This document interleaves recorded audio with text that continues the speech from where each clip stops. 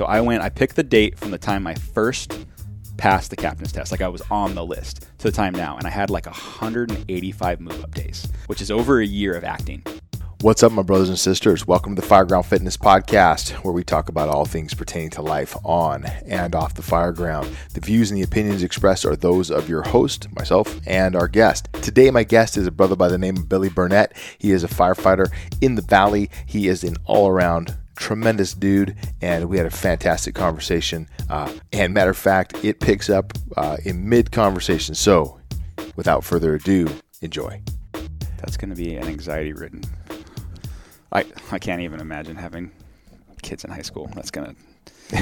Because I had a good high school experience, but I know I was a good kid in high school, and I know all the crap that I got away with.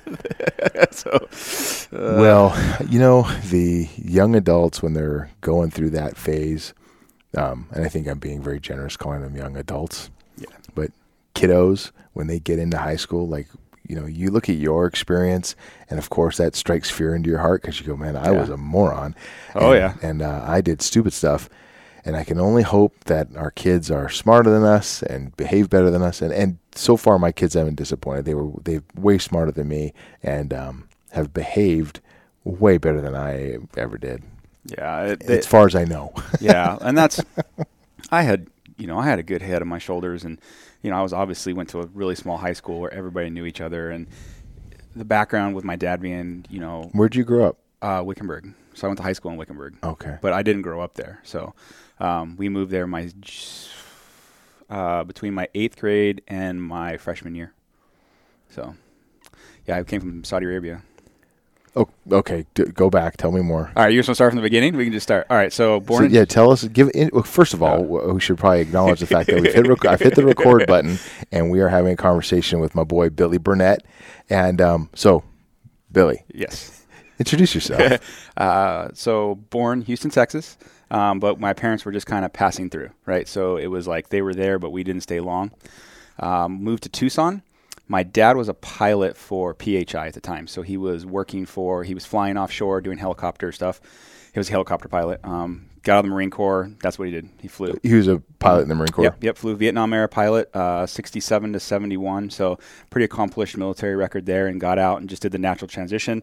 As a lot of those helicopter pilots did, they had hours, and so companies at that time, PHI, a lot of those offshore companies were using them.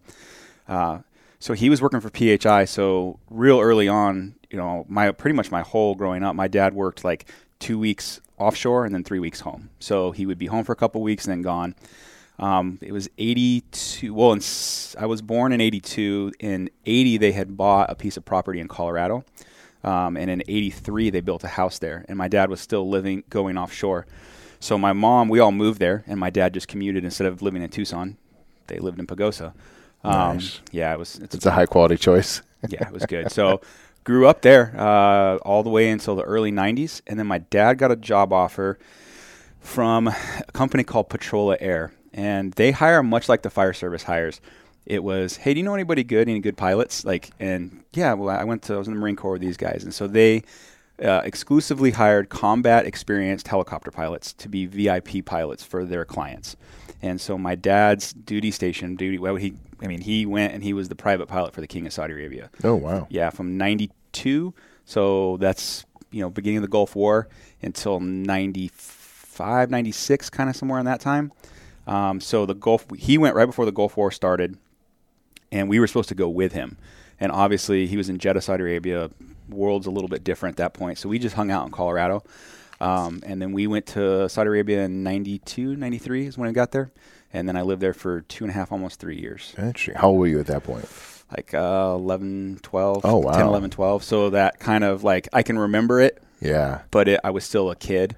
What was interesting, though, is where we lived, there was a lot of foreign, it would be people from England, but it was a big apartment complex, a really big apartment complex. And so you had people who worked in all sorts of different industries there. And I went to a British preparatorial So it's school. kind of like the United Nations of... Yeah, it was crazy. For different corporations and businesses. Mm-hmm. Yeah, you just had people from all over the world that lived there.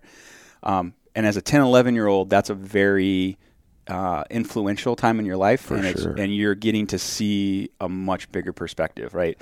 Not only are you living in a country that's completely different from where you're from, you're getting exposed to all different types of people, different faith backgrounds, different ideological backgrounds, just different ways of growing up. One of my best friends that I met there, we used to ride bikes together and just cause mayhem together as much as possible, as boys should at that age.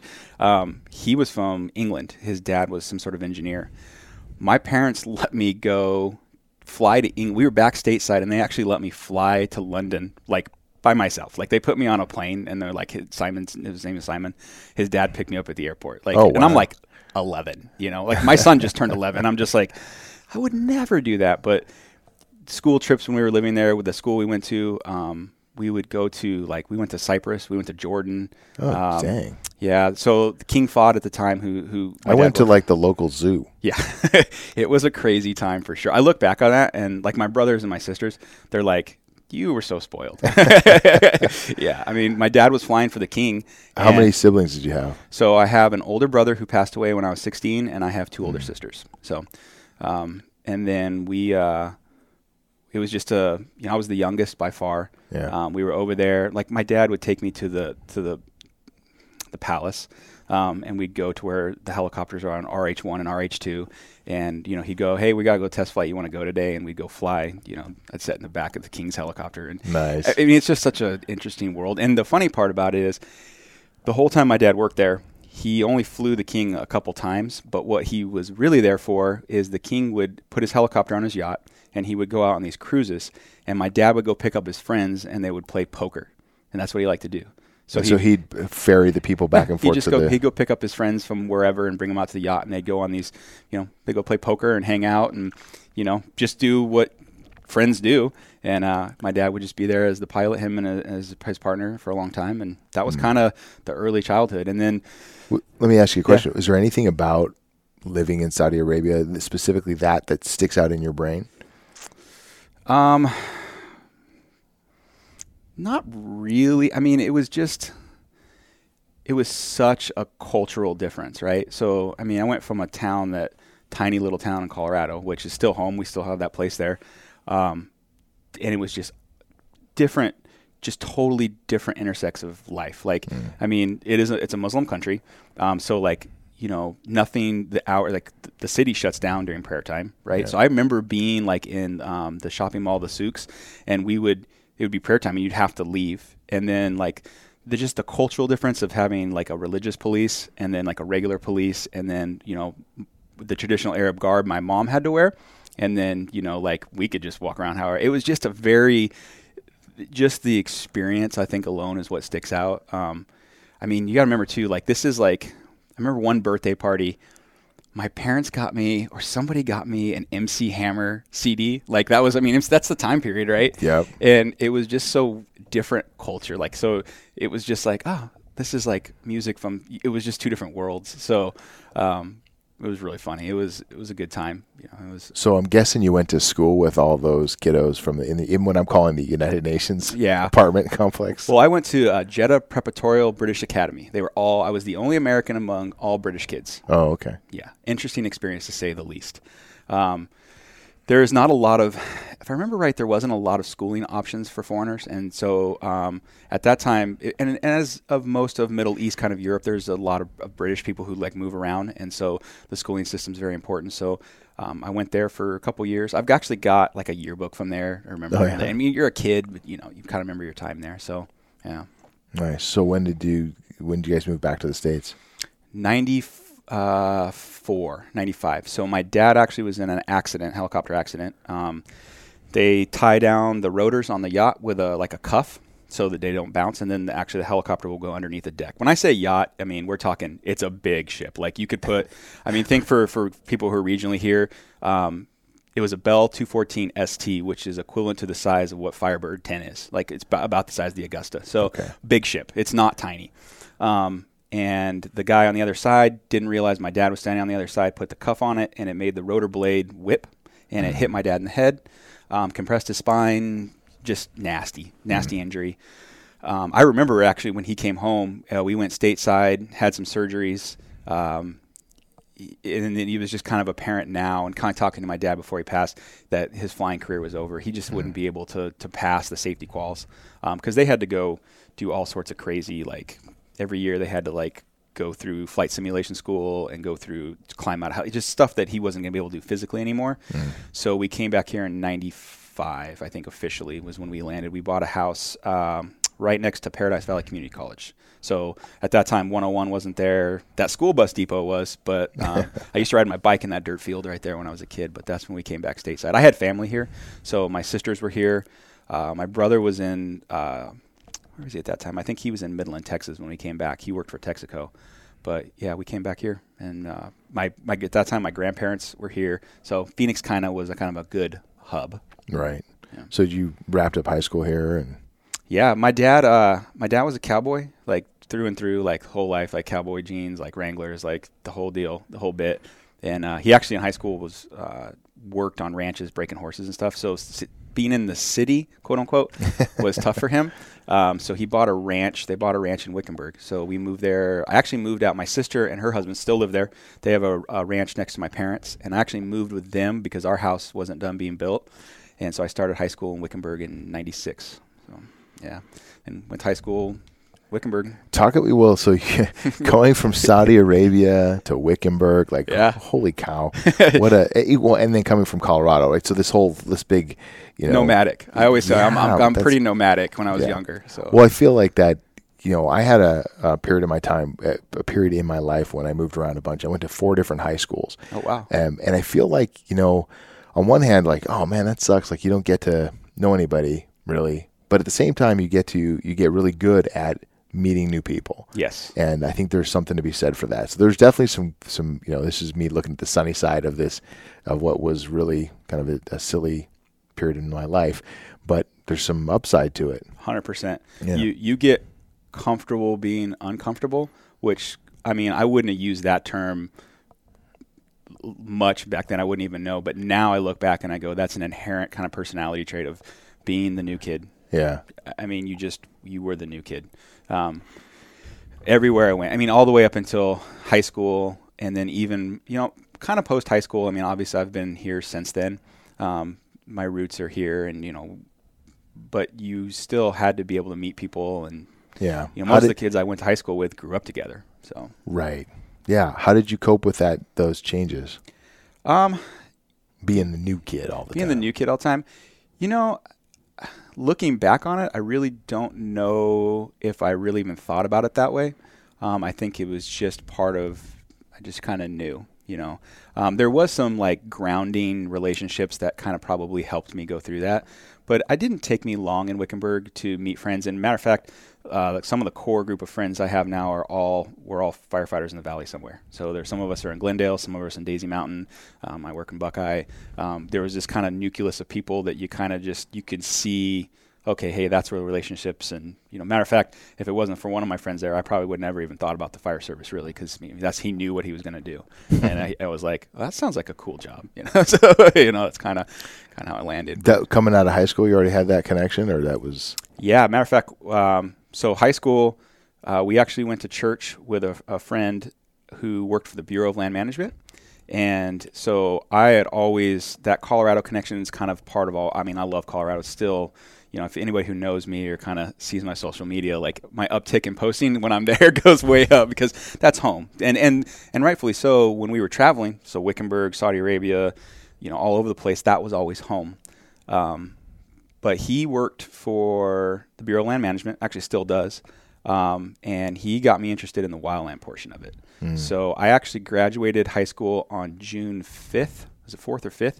And my first day with the BLM was June 6th of 2000. I got hired in high school, and which is, looking back on it, sometimes it's all about who you know and who's helping you and kind of the process. But I mean, I took some classes at GCC while I was still in high school. Yeah. When I was a senior in high school, I think I went to school, I think I got out at noon every day. And then on Fridays I got out at like 9. So worked at the golf course. I worked at Lost Cab and took college classes, and kind of was like, I want to be a wildland guy. That looks fun. So nice. It really is super interesting to think about the connections that we have and how those people influence us through our lives, right? Yeah. And how important those influences are. Like you may not have ever ended up in the fire service had you not had this person in your life who was in the BLM, who kind of turned you on to the wildland portion of it, and just said, this is an option. And I try to tell kids all the time that look around, and you may not know what you want to do, but just look at what everyone else is doing. Watch the adults in your life and find out what they're doing, and then ask them about it. For sure. I think it's a theme that there's been a lot of retrospection for the past couple of years as just portion of my life, but thinking about things that have made me who I am now. Mm-hmm. Looking back, like the idea of having mentors and mentoring people, like that was happening without even me really even knowing. Like when he was like, "Hey, what are you going to do after high school?" We use a lot of college kids will work during the summer. You make, very good money for a seasonal job. Mm-hmm. You get to travel. You get to see some stuff. It's a good job. And then you go to school during the other part of the year, and you go from there. And so for me, I was like, I have never been – I don't sit still well. So school for me was difficult. I always laugh at people. I go, I barely graduated Wickenburg High School. That tells you how smart I am. But no, I got through school. But college route was not like right out of high school. I knew. I was like, I don't really want to go to – I wanted to go to college for the college experience, but the idea of sitting in classes, I was like, man. You don't mean the academic experience. You mean the social experience. Yeah. So when you first had what were you doing for BLM? Wildland firefighter, so entry-level wildland firefighter. I worked at the time. The BLM had an office here in Phoenix. It's up off of Deer Valley by the airport there. Mm-hmm. It's no longer there. They have an office there, but the fire portion for this region is in Wickenburg. I was on a little brush truck, like a Type 6, so 3-man crew, and that's how I started. And then they would bump me around a little bit. I was on basically a Type 3 engine for a little bit, and then out of that office, that station, we had a Type 6, a Type 3, and there was a Helitac crew. And then my first season didn't really do much with the Helitac guys, a little bit, but just we were busy. I got to travel parts of the United States I'd never been. We went to Iowa, spent a lot of time in Nevada, a little bit in Utah. We didn't do much in Arizona, I remember, and we were kind of out. And so you'd be gone for 3 weeks, have a day off, and it was a great job for an 18-year-old. I would say that would be a ton of fun. Yeah. What are some takeaways, or what not takeaways, but what are some experiences that you had that really stick with you from that time period? Yeah. So the biggest one is that the first season was pretty much standard, like job, started going to school. But the second season, they have a thing called detailed. So what happens is towards a part of a season, certain other entities like Hotshot Crew will lose somebody for some reason. They'll either retire or go back to school or whatever. Well, an opportunity came up for the Prescott Hotshots. So not Granite Mountain, that was part of the city, but the National Forest, the Prescott Hotshot side. A spot came open there, and they asked me if I'd be interested in going and doing that. So I'm 19, maybe just turned 19, and got detailed over to Prescott for, I think I was there for over a month. I can't remember exactly how long I was there. Hardest work I've ever done in my life. Legit, that is hard work. But do you mean specifically Prescott, or you mean in general? Like in general, that was a different ball game. Yeah. Like that was my first real introduction to working real long. On the engine you were going fires, but you had a role and a function on there, but it was nothing like being on a Type 1 crew. Like you were digging line all day long. My very first introduction to that is we were just outside Elko, Nevada. We drive all night, get there. You get out and there's a helicopter waiting, and they're like, hey, they're flying you guys over here. You're going to spike camp, and then you're digging line. And we just dug line for days. It really was like, I thought I had a pretty good work ethic. I still think I have a pretty good, my dad was a Marine Corps. I grew up on a ranch. I've shoveled horse poop before, I've done, I feel like I can work. It's pretty, and that was like a slip, like this is hard work. And it was a cool experience. It was my first real experience to the larger camaraderie that the fire service experiences. Mm-hmm. So as a crew at the BLM office, I experienced a little of it, probably just naive to what was going on. It was just, but we were always out and about, and the most people I really worked with was the other 2 people on my crew. That is 20 people, PT together, eating together, just, like how the culture works, where you sit on the bus, on the buggies, like just that whole experience was my first time going, okay, you get a lot of people who are in and out of the military who go into that field. It definitely was shaping it. It was like an eye-opening experience. It was really good for me. I mean, it was probably one of the better experiences I had as a kid. I'm glad I had it. So, how did they shape their team? How did the guys shake down the team and so at the create time, the rank so at and file? A lot of, from what I remember, so you have like the boss, and it was a guy, and I can't remember his last name. His first name was Curtis. He actually they were burned over. I remember he was a really well-known guy because he was actually survived a burn over back in the day, right? So he had instant respect. Like, this guy knows, like, people fall. He was a leader, and you knew it from when you met him. Super nice guy. Then each team kind of broke down. You had your Sawyers and the guys who worked with those, and then just guys like me who would grab a tool and let's work. The grunts. Yeah, the grunts. But each like squad boss was just, he kind of let you know what your job was going to be. And then there was like a senior guy, much like the fire services now, that kind of showed you the ropes. Like, hey, one of the things they did every time we were done is they sharpened their tools, right? So after you're done, everybody comes in, certain people starting to develop, get over there and like start the meal whether it's an MRE or we're actually going to a chow line or whatever. But it was like we sharpen our tools. That crew, we didn't travel without shaving. So like they were like, there was things about them that they took a lot of pride in, and that came from them. And you kind of knew when you looked around, you were like, okay, this is kind of how I'm supposed to behave. This is how I'm supposed to conduct myself. I remember like I hadn't been there long, and they made me tell a joke in front of everybody. Like, hey, this is Billy. He's from the BLM. He's going to be with us, and they were, I remember it all being very good, but they were like, hey, so kind of a new thing is you got to tell us a joke. And so you have 19 other people looking at you, and you're like, I don't know. I don't even remember the joke I told. Make me laugh, moron. Yeah. And so, it was good. So it was a good experience. But it was really that natural, wherever you fell into, there was a guy there who kind of taught you and and I had a season of BLM experience underneath me. Like I had been on some fires and been on some bigger incidents where we were there for a long time, but just simply like how you form and how you walk and the cadence of how you work, they just passed it down. And so it was good. I don't have any regrets about like my time there. I wish I would have known that experience to be like it was, and I wish I would have had the ability to do that more. I had a lot of fun doing that. It was cool. It was a good time. So what were you doing in the off seasons? Going to school, going to GCC. I kind of knew. You look around the wildland stuff, and you start to realize that that's a young man's game. Oh, so you don't see a lot of old dudes? No. And you start to realize that the rhythm of life for that is going to be really hard. Matter of fact, we had in the BLM, he wasn't there very long. I think he worked a half a season or a season with us, a kid whose dad was on the job with Phoenix. And he came in, and he was used to the fire department as we kind of know it now.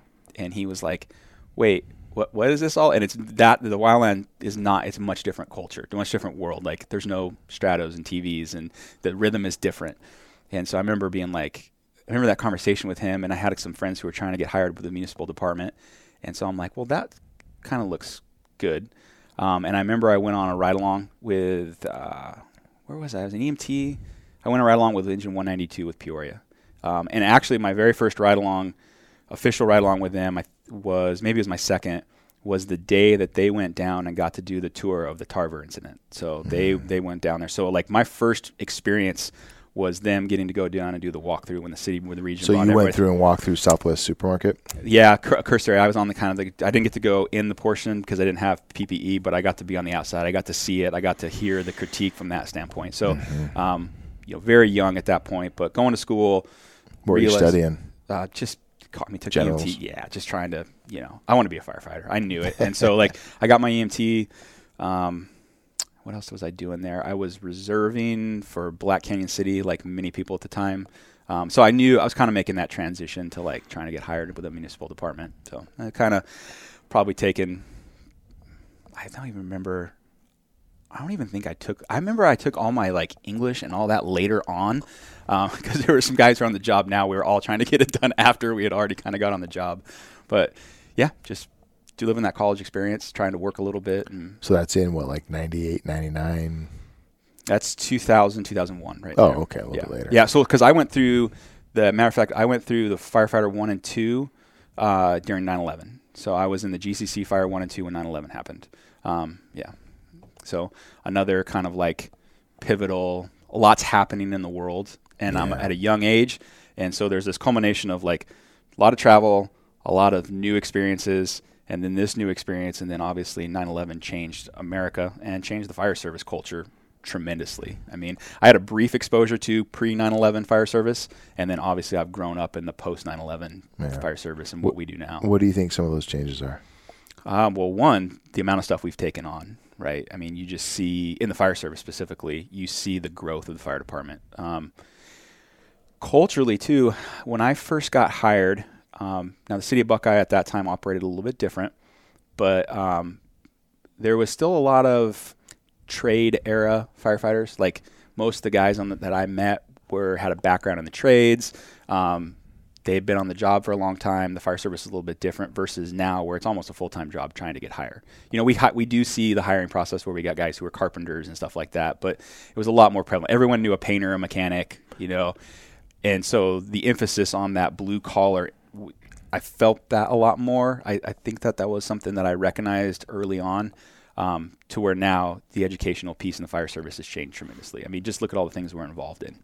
You know, that you know, later on when I had the opportunity to do some special operations training and go through TRT and hazmat and all that, you know, that's when the squads were coming online. So our system regionally was changing too. Like, I mean, there was 2-3 TRT teams, maybe a half dozen hazmat companies. Now every city has at least one, if not both, components to that. So you're seeing this big trajectory. I mean, no fire service, I mean, I don't think we did a lot of homeland stuff. FEMA was a little bit different, and now the whole, you can just look back and just go, oh wow, that really started kind of post 9/11. Yeah, I think it was there before, but I mean the funding and all that came for it. So. Yeah, I would add to that list. That's a really good list. I think I would add to that is the relationship with local law enforcement has evolved tremendously. Oh man, the sharing of information. Oh yeah, and you know, the partnering, the sharing of radio channels, and working together in violent incidents and things like that has evolved tremendously. Yeah, look at where we're at now with, like, you know, the active shooter stuff. Mm-hmm. I mean, you know, for us, I think it's common for every city.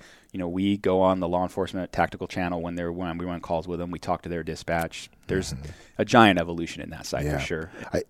I think I say this a lot on this podcast, but I feel like change is something that is, as much as we despise it, right? It is constant, and which just kind of makes me laugh because we're like, oh yeah, I don't, you know, change is it's so hard for us, but we do a lot of change, and we're constantly evolving in EMS, in the fire, you know, the fire side of the house. We're growing and evolving and changing our SOPs and behaviors and adjusting to the operational context that's around us, and you know.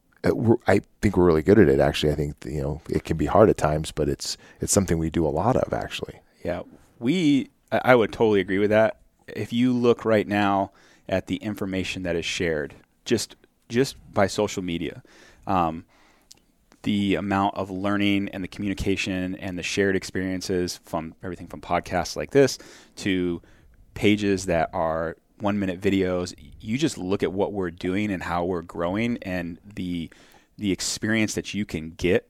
I had someone tell me one time, you can learn 2 different ways. You can learn by doing it, or you can learn on someone else's scholarship. Like, they experienced it, learn from them. Mm-hmm. And you see a lot of that.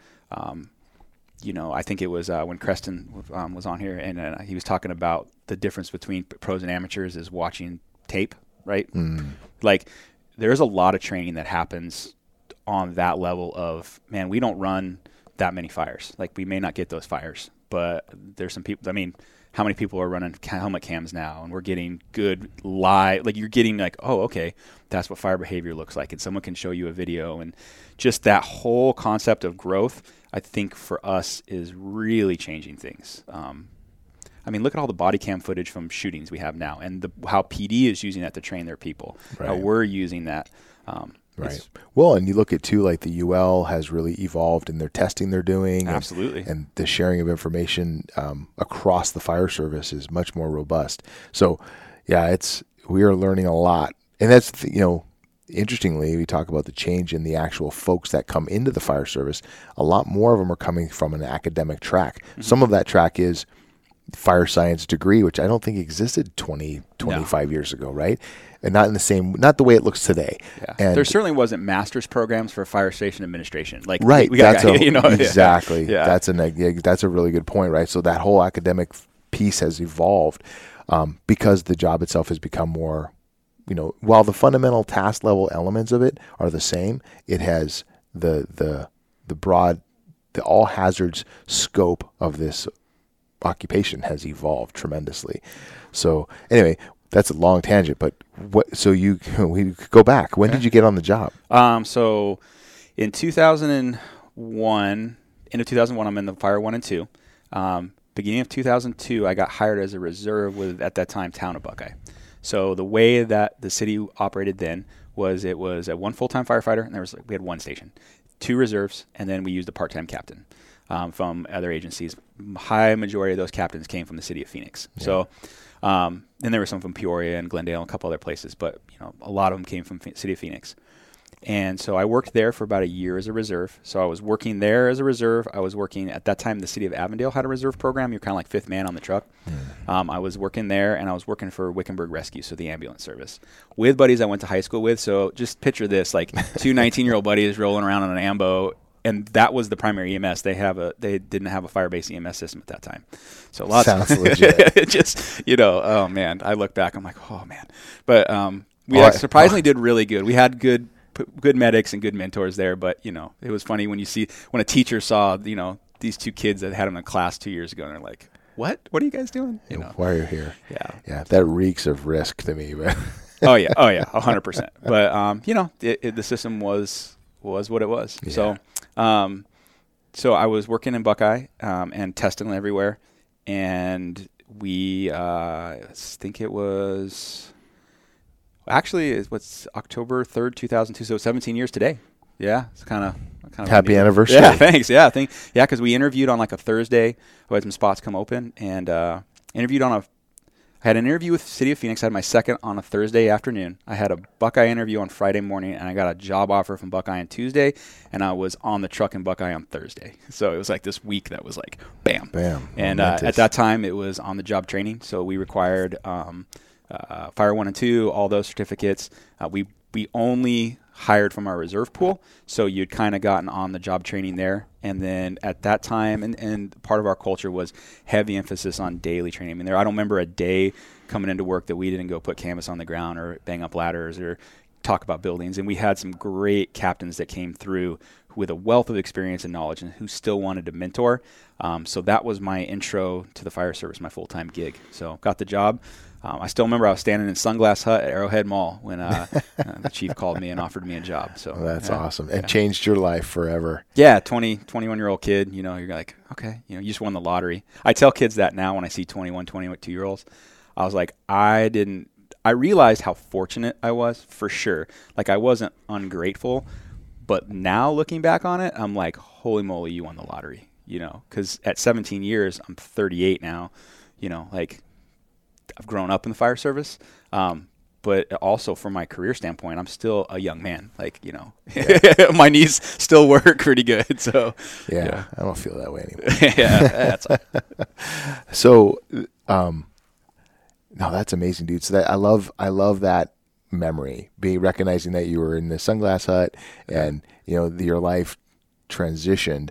It is interesting, though, to look back and have this perfect recollection of that and go, okay, now I can see what I actually have gotten myself into. All these years later, you go, okay, there's a transition that has taken place in my career, and I've evolved over these years, and I can actually appreciate the true value of what happened for me. Oh, for sure, because, I mean, as anyone knows, like, you're going to have ups and downs, right? A whole career is like you're on a trajectory. Hopefully you have good mentorship and you're on a good path. But there was a period of my career where I was on a path that was probably going to lead to just being a crappy employee, just out of shape, probably a little arrogant. You hire a 21-year-old kid, and in a city that grew very rapidly, had a lot of seniority right away, you can see how if you're not getting if you're not being led properly, or you're not being a good follower, I think there's two sides to that for sure. You could really get yourself messed up. And that kind of happened to me. Like I had a period in my career, man, I was up to physically, I think I've shown you that picture, but I was like 230 pounds, and I'm not a tall guy. Like I'm the tallest male in my family at 5'8". Thank you very much. Short Italian family. But, I don't wear 230 pounds well, and you can't do the job well at that weight. And that has some psychological ramifications too. How did that manifest for you?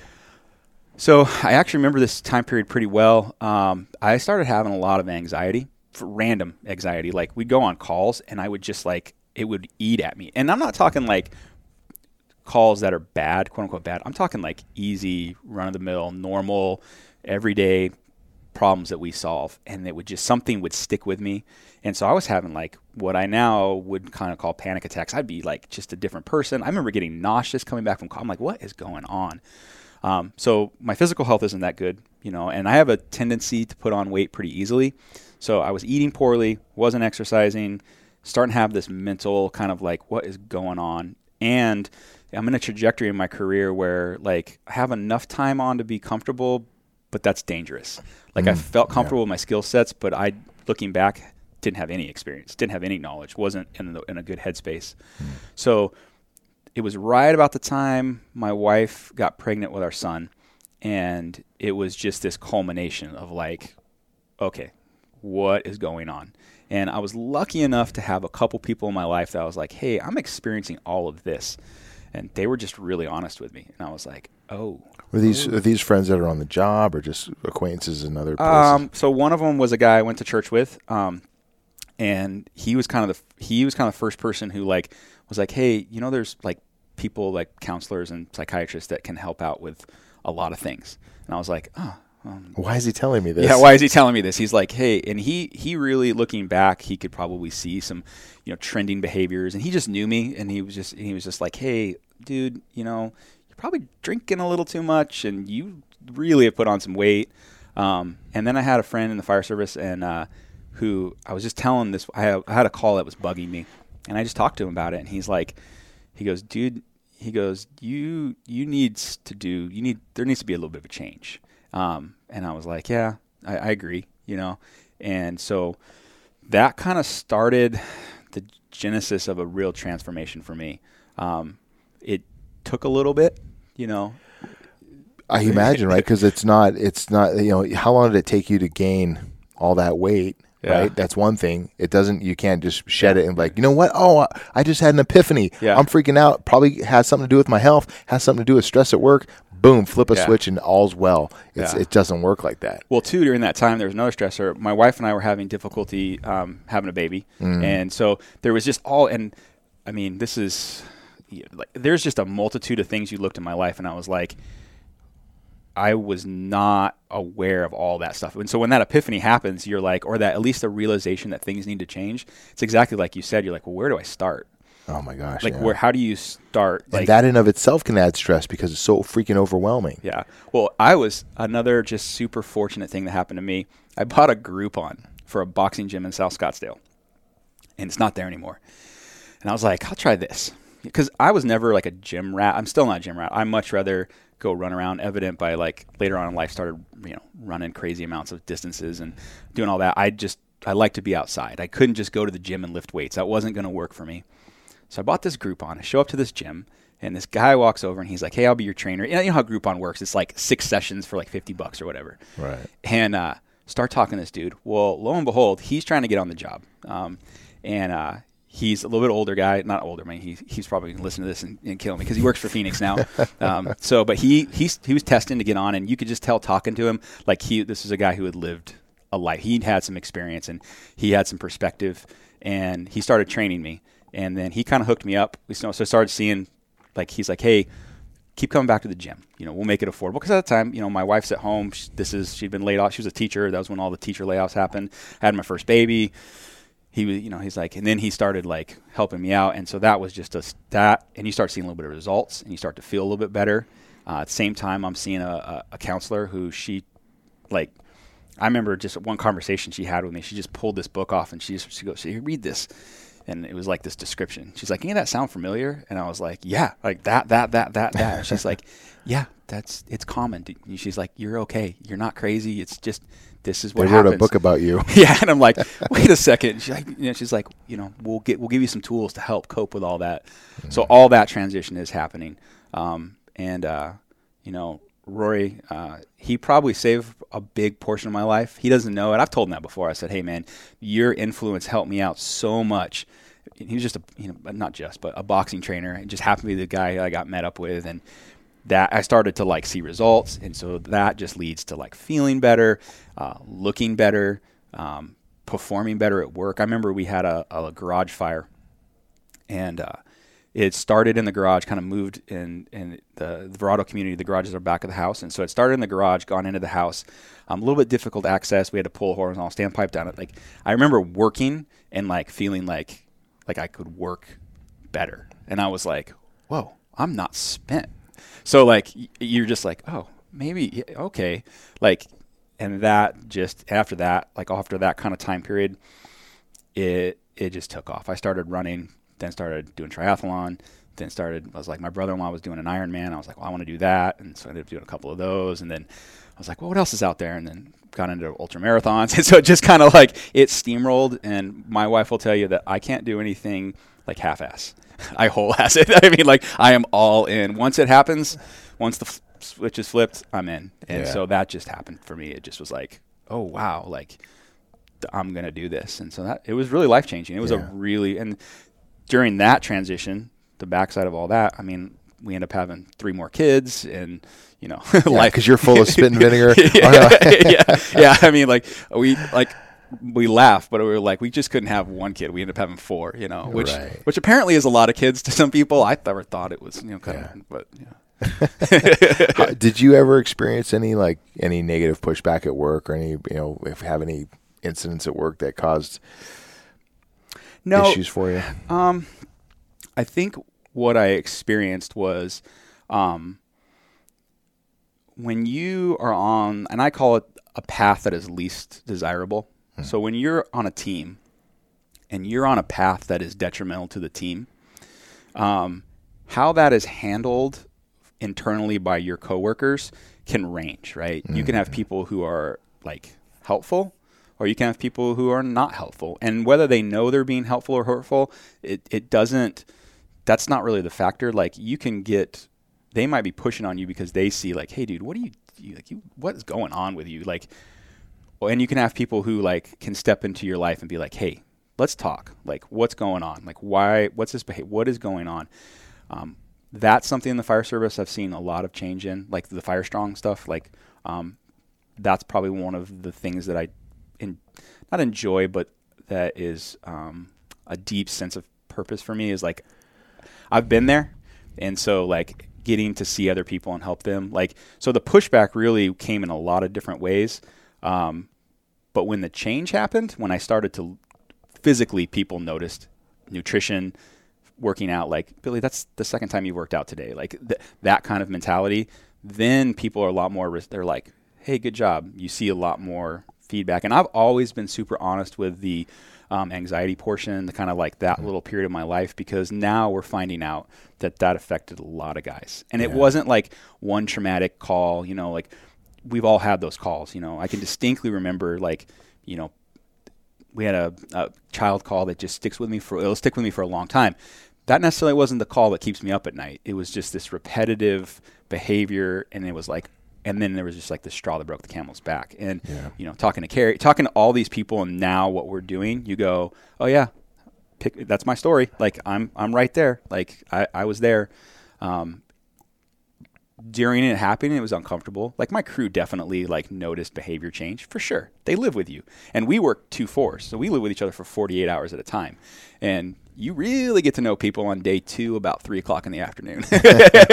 You kind of see what they're, so it was good. I think the feedback I got going forward in Buckeye was from my peer group was evident. Like, it was like, hey dude, whatever you're doing, keep it up. And that felt good. Yeah. I mean, I think we all, whether we want to verbalize it or not, we want to have some level of respect from our peers. Doesn't mean that you're walking around looking for attaboys all the time, but you want to know that, what you're doing, who you are, is respected by the people you work with, because that's the people we live with. That's our essentially our family. So yeah.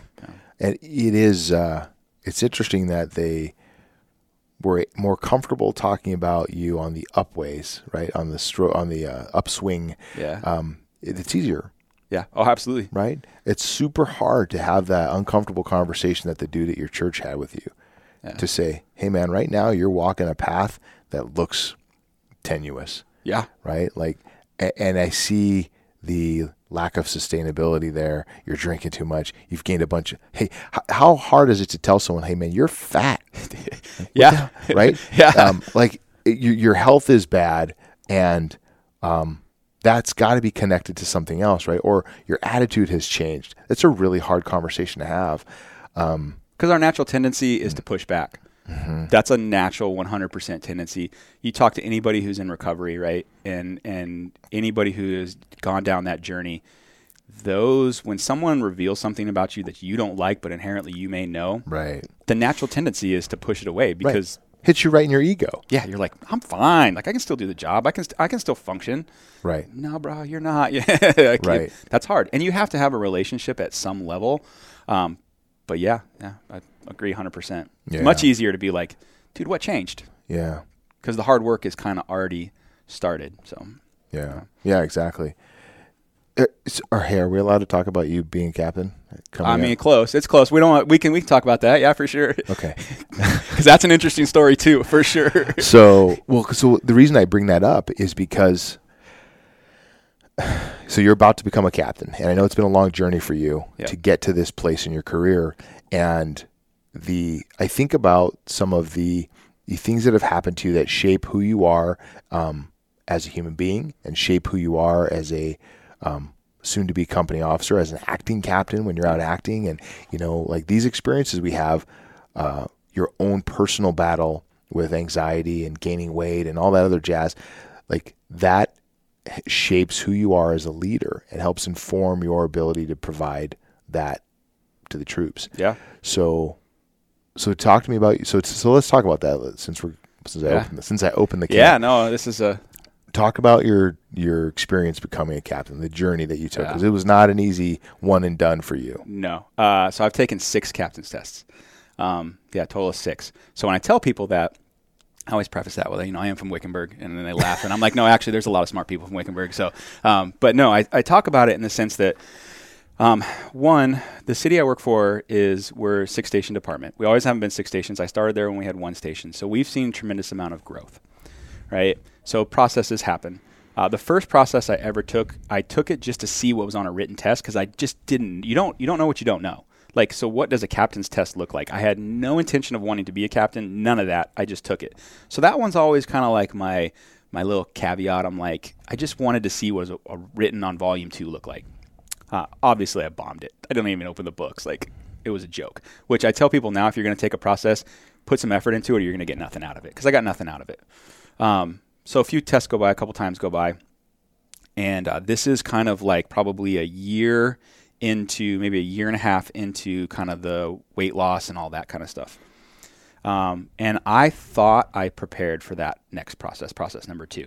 Thought I put in work. I cracked the books, talked to some people, took a tactics class, standard stuff, right? This test for us was a tactical practical, meaning when we passed the written, which I passed, you showed up to a fire station. You had 4 hours. It was the station was out of service. The truck was moved up to another place in the area. But you walked in, and when you walked through the door, they were like, everything now is live. And so I had role players, and it was a long process.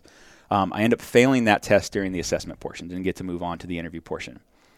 What type of stuff did they throw at you? Well, so you walk through the door, and you had like 3 guys sitting at your company sitting right there. 1 guy's not in a uniform. It was classic, like troublemaker, salty vet, weirdo. Like that, I mean, that was your crew. And then you had these evaluators watching you. And so you had to kind of have your morning expectation talk. You had to put your gear on your on the truck. You had to update the roster. MCT, did you know how to do the stuff that we expect our company officers to do, right? Then you had to go do an inbox on our actual computer in the station, look at your, can you log into the emails? Like a very, very practical test. Like, hey, do you know how to get onto the S drive and pull off an LSDR form? Do you know how to organize your day? Do you know the number to admin? Do you know, just, it was all built into that process. Can you manage people and lead people, really? It's more leading in there. And so I had the classic firefighter who didn't want to put on a uniform. Well, it says fire truck on it. Okay, dude, that's not the word fire truck. Like, go change your uniform. In the middle of that, you get dispatched to to our training academy. It was a station near our training academy, and you had a simulated fire. And so, fog machine going. And what disqualified me from this situation is your senior firefighter has always done it this way. He pulls the red line off the truck, and you had to catch it. So what happened is I was getting a pseudo kind of look at the building. I was walking around, go to mask up, assuming my senior firefighter is going to have the right line in his hand. He goes to enter the door, and I have my hand on his shoulder, and I go to pick up the line to walk in with him, and it's the red line. And I grab him. I'm like, what are you doing? And I told whatever. Oh, yeah, this is the way we've always done it, Cap. They want to see how you react. The qualifying, though, was if the nozzle crossed the threshold of the door, you were disqualified. And he got like a foot in the door. I didn't catch it in time, which is fine. That was the rules of the game, And so they let me go through the whole process, got good feedback. Obviously, I didn't pass that test. Probably one of the biggest motivating factors from that point on, because then I was like, okay, now I know what it takes.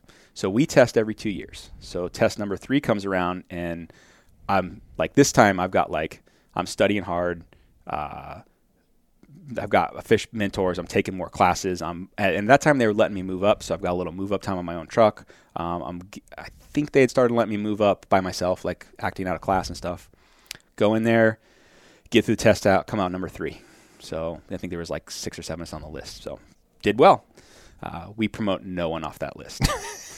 Not one guy. Wah, wah. Wah, wah. So, but I'm getting to move up.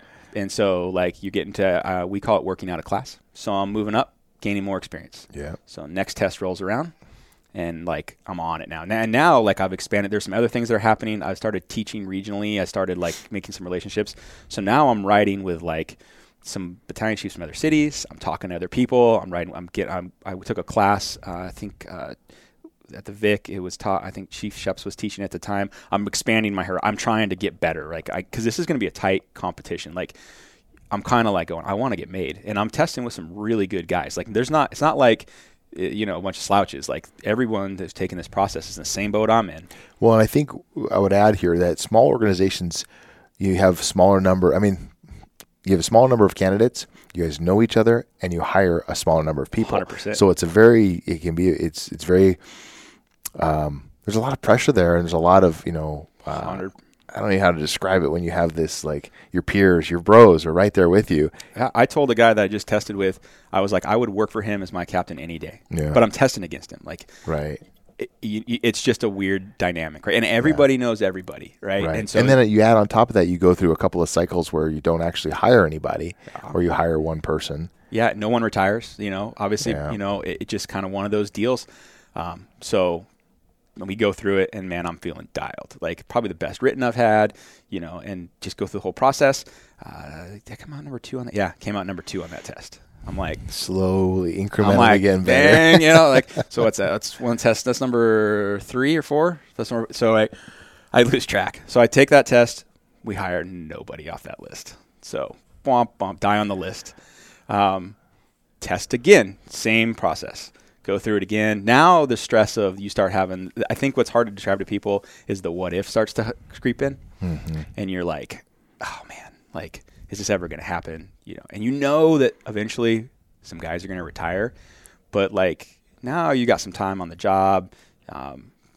It just, you can't let those creep in. And one of the things that I always felt that I just had good people to tell me this, they always were like, respond, don't react, and just respond. Like, don't get discouraged. Just keep going. Take the test, come out number 3.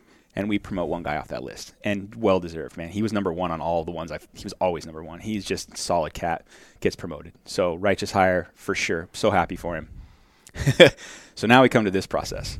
And we know we're going to have some hirings. Like we know, like we got guys in the drop that they're done with their drop. And then we have a couple guys who retired, like just up and retired. And so it's like we got some spots. And so we test. This was a year ago, I think went through the process of it. And so in this process, when you got done with it, it was a written tactical, we do an assessment center, which is basically like an inbox interview, a presentation, and then they hand you like an SCBA, and they give you 10 minutes to prepare, and they're like, hey, tell us everything you know about this SCBA. And then you had to give a PowerPoint presentation, things that are real life to a company officer, because, I mean, I've had it where they've called, hey, the Rotary Club needs you to come down and give a presentation. Can you be there in 10 minutes? Right. That stuff happens. Yeah. Company officer as instructor is an important connection. Yeah. So they want to evaluate your ability to do all that. Mm-hmm. So obviously at this point in my career, I feel very confident. And go through, do the testing process. And at the end of this testing process, there's one position open right away. And they invite 3 people for a chief's interview to get the position. And I was riding, because my firefighter was moved up driving that day. I was sitting in the back seat, and I get the phone call. I'm not one of the 3 guys. And I'm just like, oh, man. Like, and you're thinking in my mind, I'm like, what? You know, I'm like heartbroken. But I'm like, okay, we're going to hire more guys off this list. This is a good list to be on. Don't get down. So I keep doing my thing. And I go around and I get some feedback in this whole process. Hey, how am I doing? Feedback is always the same. You know, you're doing good. Just keep going, keep pursuing it. Okay. So that's what I keep doing. Let me just inject here real quick. It would add too, like it is, obviously it's very, very hard to continue to put on a happy face and be optimistic and, you know, visionary, picturing yourself down the road here. But if you allow that, the shittiness to creep in and you act on that, it's cancer. Everyone knows, right? Like the 100%. Organization will pick up on that, you know, and you think that, oh, I can throw a fit and nobody will notice. But the reality is that everybody notices. So I think it's really, really important to point out that is a very important mindset. 100%. You know, you got to soldier on. Yeah, it's hard. If you're deficient in an area, you go and get work on that area and you get better, right? So, and I've always been one, like, I think that's kind of how we've kind of became closer friends, was that I got your number in college. It's like, hey, I got some questions. Can you help me out? You know, like, right. I want some more perspective, because as you keep going, you have to find ways to keep yourself energized, and you got to keep putting yourself out there. And that's something that I've done always, is just put myself out there. I'm not afraid to look dumb. You know, I'll go, because I want to learn. I want to be better. That attitude, you just have to believe it. You have to be like, no matter what happens, I think I'm on the right path and I'm adding value. Then you're golden, because whatever comes out, like with this process, whatever comes my way, I'm going to just keep down this road, because I believe what I'm doing is right. And I'm getting the necessary feedback to encourage that. So we get through this one. This happened about a month ago. We're going to finish up the process, because we got a guy who retired. We have positions come. We're going to hire some captains. So kind of things got put on head because of COVID, right? So COVID's ruining everything. Yeah. So stuff that was supposed to happen a couple months ago, we had to wait a couple months just because that's the direction we wanted to take. And I honestly think that was a good call. So now we kind of see where we're going to be with monies and all the things that happen in a city, right? And we have another interview and then they're going to post the list, right? They're going to say this is the ordering process. So go in, have an interview. This is a couple weeks ago, 3 weeks ago. Have an interview, walk out of the interview, and I'm like, what just happened? Like, I was like, I don't know if I did good, or I walked out and I was like, huh, that was weird. Like, I'm like, just exhausted, just kind of like, okay, I put it all on the table. We talked about some of the same things. Like, there was follow-up questions that were very specific to my career path. Like, Billy, there was a time when you got real heavy and there were some things going on. Like, what changed? So we talked about that. It was, there was follow, and everybody got those questions. Because when you're talking about a department and there's 6, 7 candidates, we all know each other, right? And the people doing the interview know us, right? So list posts, and it's funny, I was working on an AWR shift trade, and is after 5 o'clock. So I was expecting a phone call to tell me where we're at. They posted a list. Just emailed it out or something? They emailed, yeah, fired it off like at 5 o'clock, dude. It was kind of funny. And and my wife had texted me. She's like, "You guys heard anything yet?" And I was like, "No, they said they were taking the weekend, and this is like Tuesday or whatever." And So I'm in there. We're just, we're talking. I think I was getting ready to go for a run or something. I needed to get my mind off this. I'm just waiting, anticipating. And my friend who's testing with me, he calls and he's like, "Congratulations!" And I was like, "What?" And he's like, "Congratulations!" And I was like, "Did you get?" And I asked him, "You get promoted?" And he's like, "No, but you're going to get promoted." And I was like, "What? Wait, huh?" And so I was number 2, and we know we're promoting at least 2. So not counting my chickens before I'm hatched, but the projection is they promoted the first guy already, or they're about to this week, and he said there'll be another position. So I had a Chiefs follow-up interview, and they were like, "Yeah, as soon as the money's come available, this time period, this is when this guy's retiring. There's going to be a spot. You're next on the list."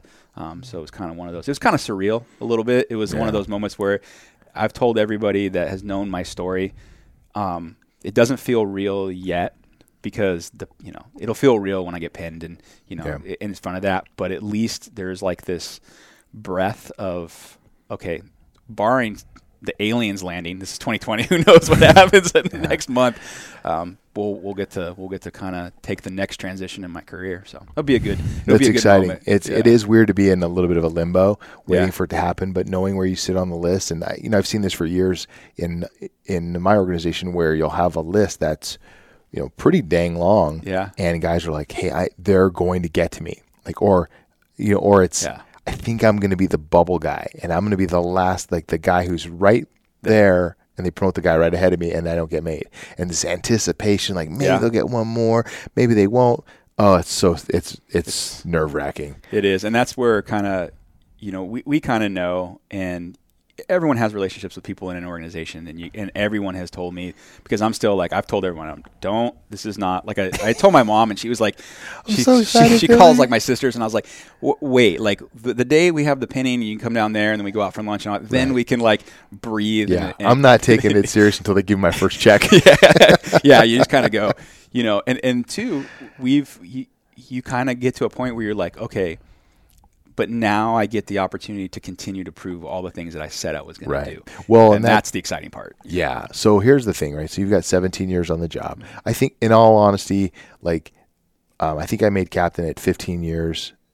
I know I made captain at 15 years, and I think that that is a really good breakover point. 15 to 17 years is a point in your career where as a firefighter, you have gained a lot of experience. You've had a lot of opportunity to act out of class. Mm-hmm. And that really, it's interesting. It's a different job. Once it says captain on your shirt, things change a little bit. And people, as weird as it is, but they treat you a little bit differently. And, so there's something in that, but the experience that you have at this point is tremendous. And now you can step into this role as a company officer, having some depth and breadth that you bring to the table, and personal maturity as a human being, as well as the experience that you have as a senior firefighter, and that as a father, with 4 kids, like you have some perspective and depth. So it's really, I look back at my, I took my captain's test twice and the chief's test twice, and each time I was disappointed, right, when I didn't get made. And then what happened after that was learning.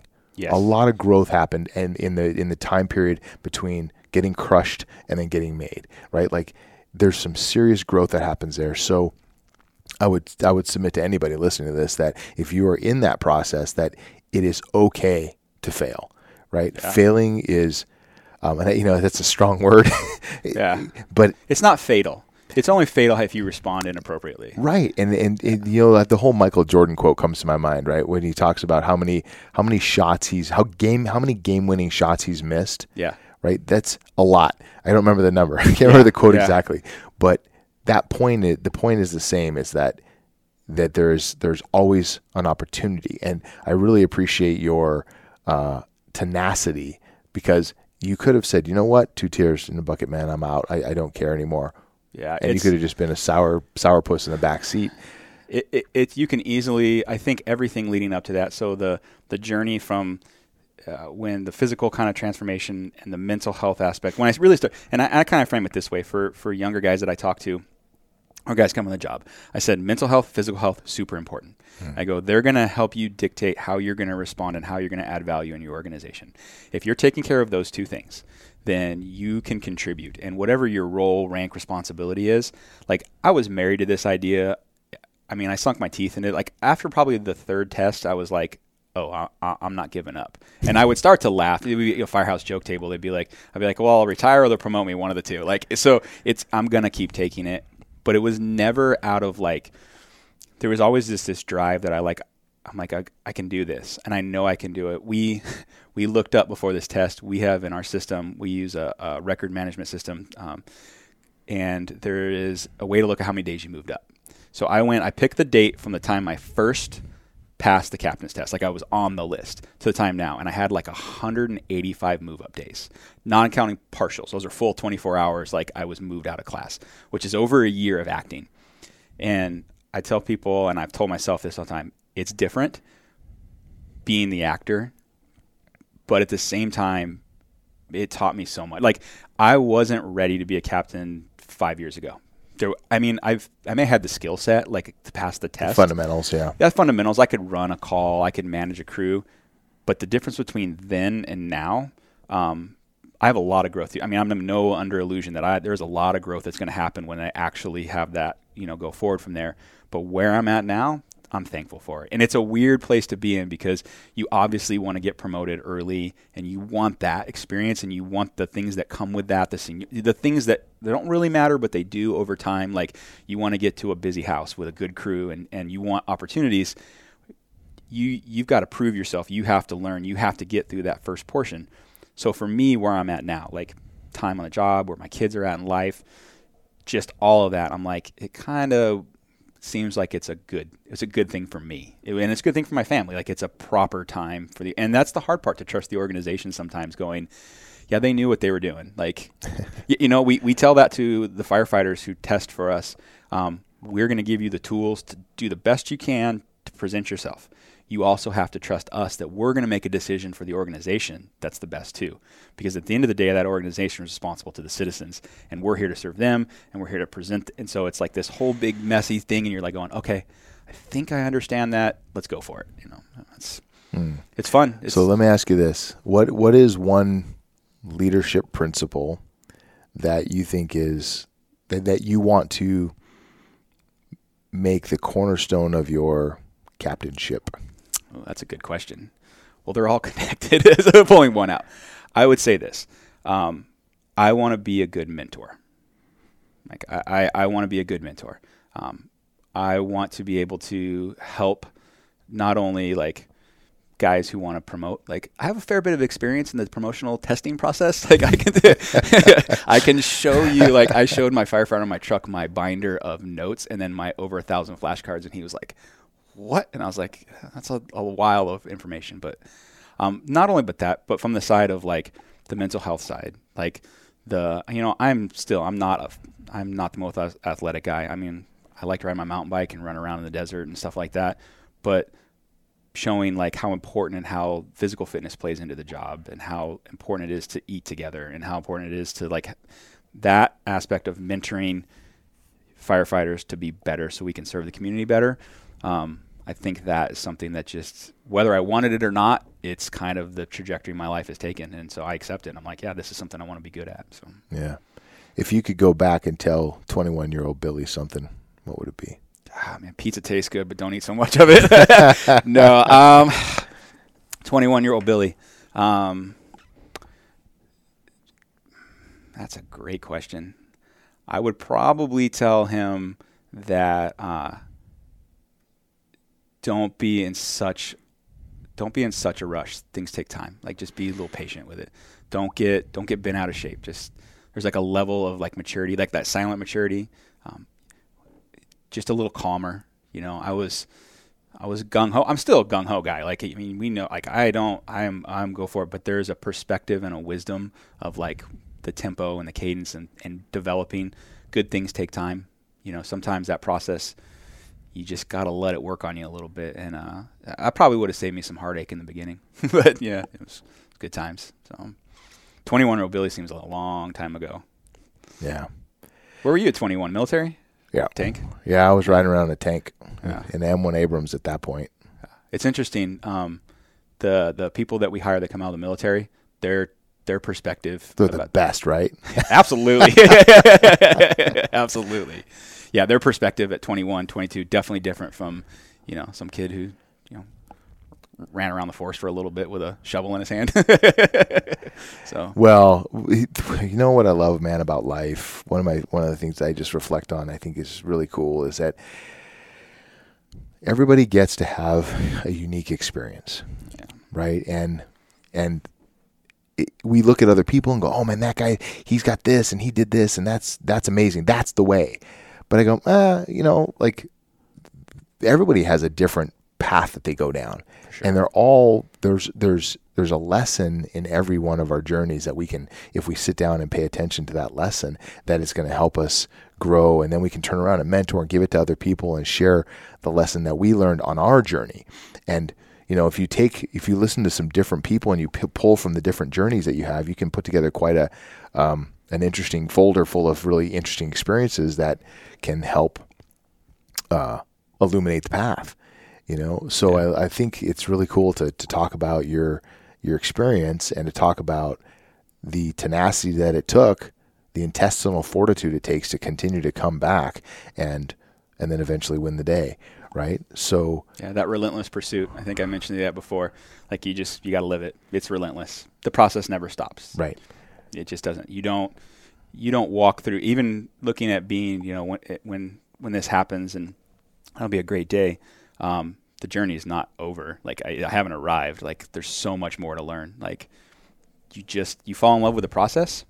I think you'll be okay. Like I think you'll always find a way. That trajectory will always, what you're saying, you'll learn that like, okay, this is the next step into being what I'm supposed to be.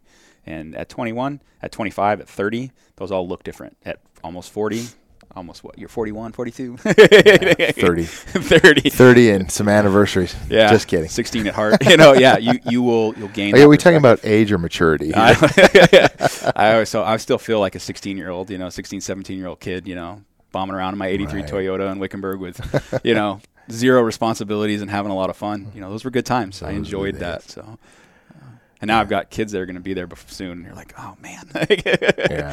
Yeah. One thing that we didn't talk about, you touched on it, but you and I share a passion for ultra distance running. Yeah. And lately I've been struggling because I'm going through some physical issues, right? I had a tumor in my spine, left me with some just a little stuff like stupid crap, happens to everybody. But it left me like, it changed my life, right? I can't, so I have this drop foot now and it caused me to blow out my knee, weird, muscle atrophy, all kinds of weird crap, right? Yeah. Whatever. Getting old is hard. Dude, getting old and growing tumors, stupid. Yeah. So I don't recommend it. So what's interesting though, is it's caused me to think about, I still have unfinished goals when it comes to ultra running. And I'm like, man, there's things that I want to do in life. And I'm like, okay, I have to re-envision what that looks like now. 100%. And I will say this is the thing about, you talk about your pathway to becoming a company officer and the journey you've been on. And I think about running an ultra marathon. Rarely when you're running an ultra are you thinking to yourself, oh, well, you're thinking about the finish. I got to get to the finish. But there's been times when I'm like, man, look at this view. This is so amazing. And I'm enjoying the experience. And then the finish line shows up. Yeah. Right. And those are the days that are the best. There are days when I'm on the side of the trail throwing up. Yeah. You're like, I don't want to be here right now. And I'm like, nope, this journey freaking sucks. Yeah. But there are times when the journey is glorious. And I think that is, we have to remember those days and focus on those days. And so as I'm thinking about my unfinished business as a trail runner, I'm like, okay, what can I do? What do I need to do in my journey to get where I need to be? Yeah. And that process is the process. And I need to enjoy that process for it to be sustainable. Well, absolutely. I mean, I'm at the point now where, I got 3 of my 4 kids are in sports, right? So my Saturdays are basketball and soccer. And I'm fortunate in the career we have. I have time I can train, but training for that takes time. Well, how do I carve out 5 hours to go run around the desert like a madman? Like, that's hard. And getting up at 4 a.m. really doesn't sound that great, but it's a process. Yeah, same thing. Goals, like unfinished business. Ultra running, I'm like you. I got injured after my last ultra because I didn't take care of myself once I got done. I just kind of like didn't do the right things.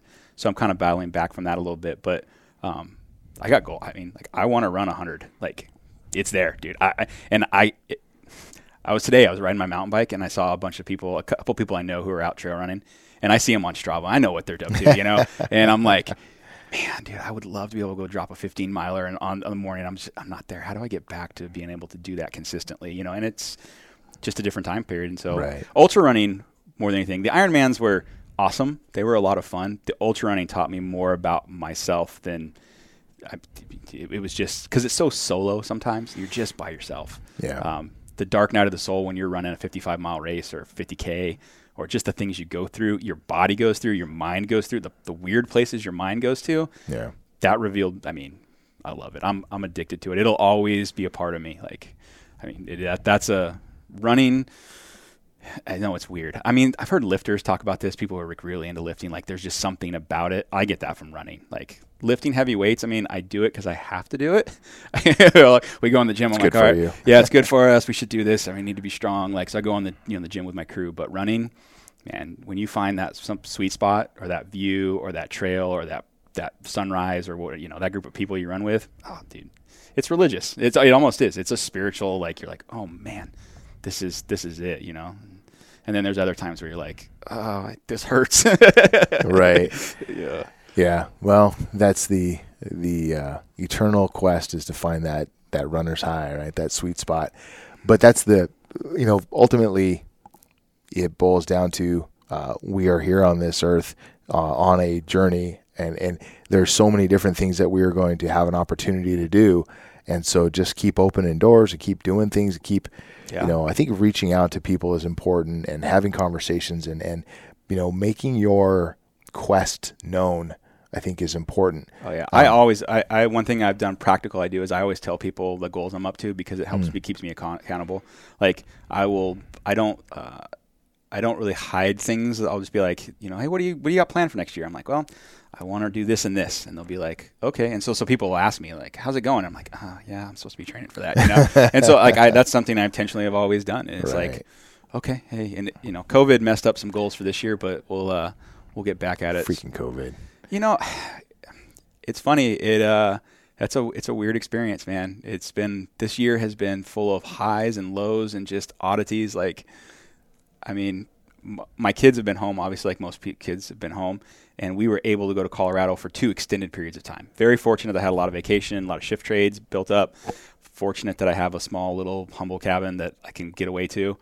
And we spent a lot of time this year in Colorado, which was awesome. It was just a lot. It was good for me and my kids. And some days I was like, oh man, can they just go back to school? But other times that's memories that they're going to have forever. So good and the bad, No. Hey, that's a great place to wrap up. I think we talk about what's important in life, and I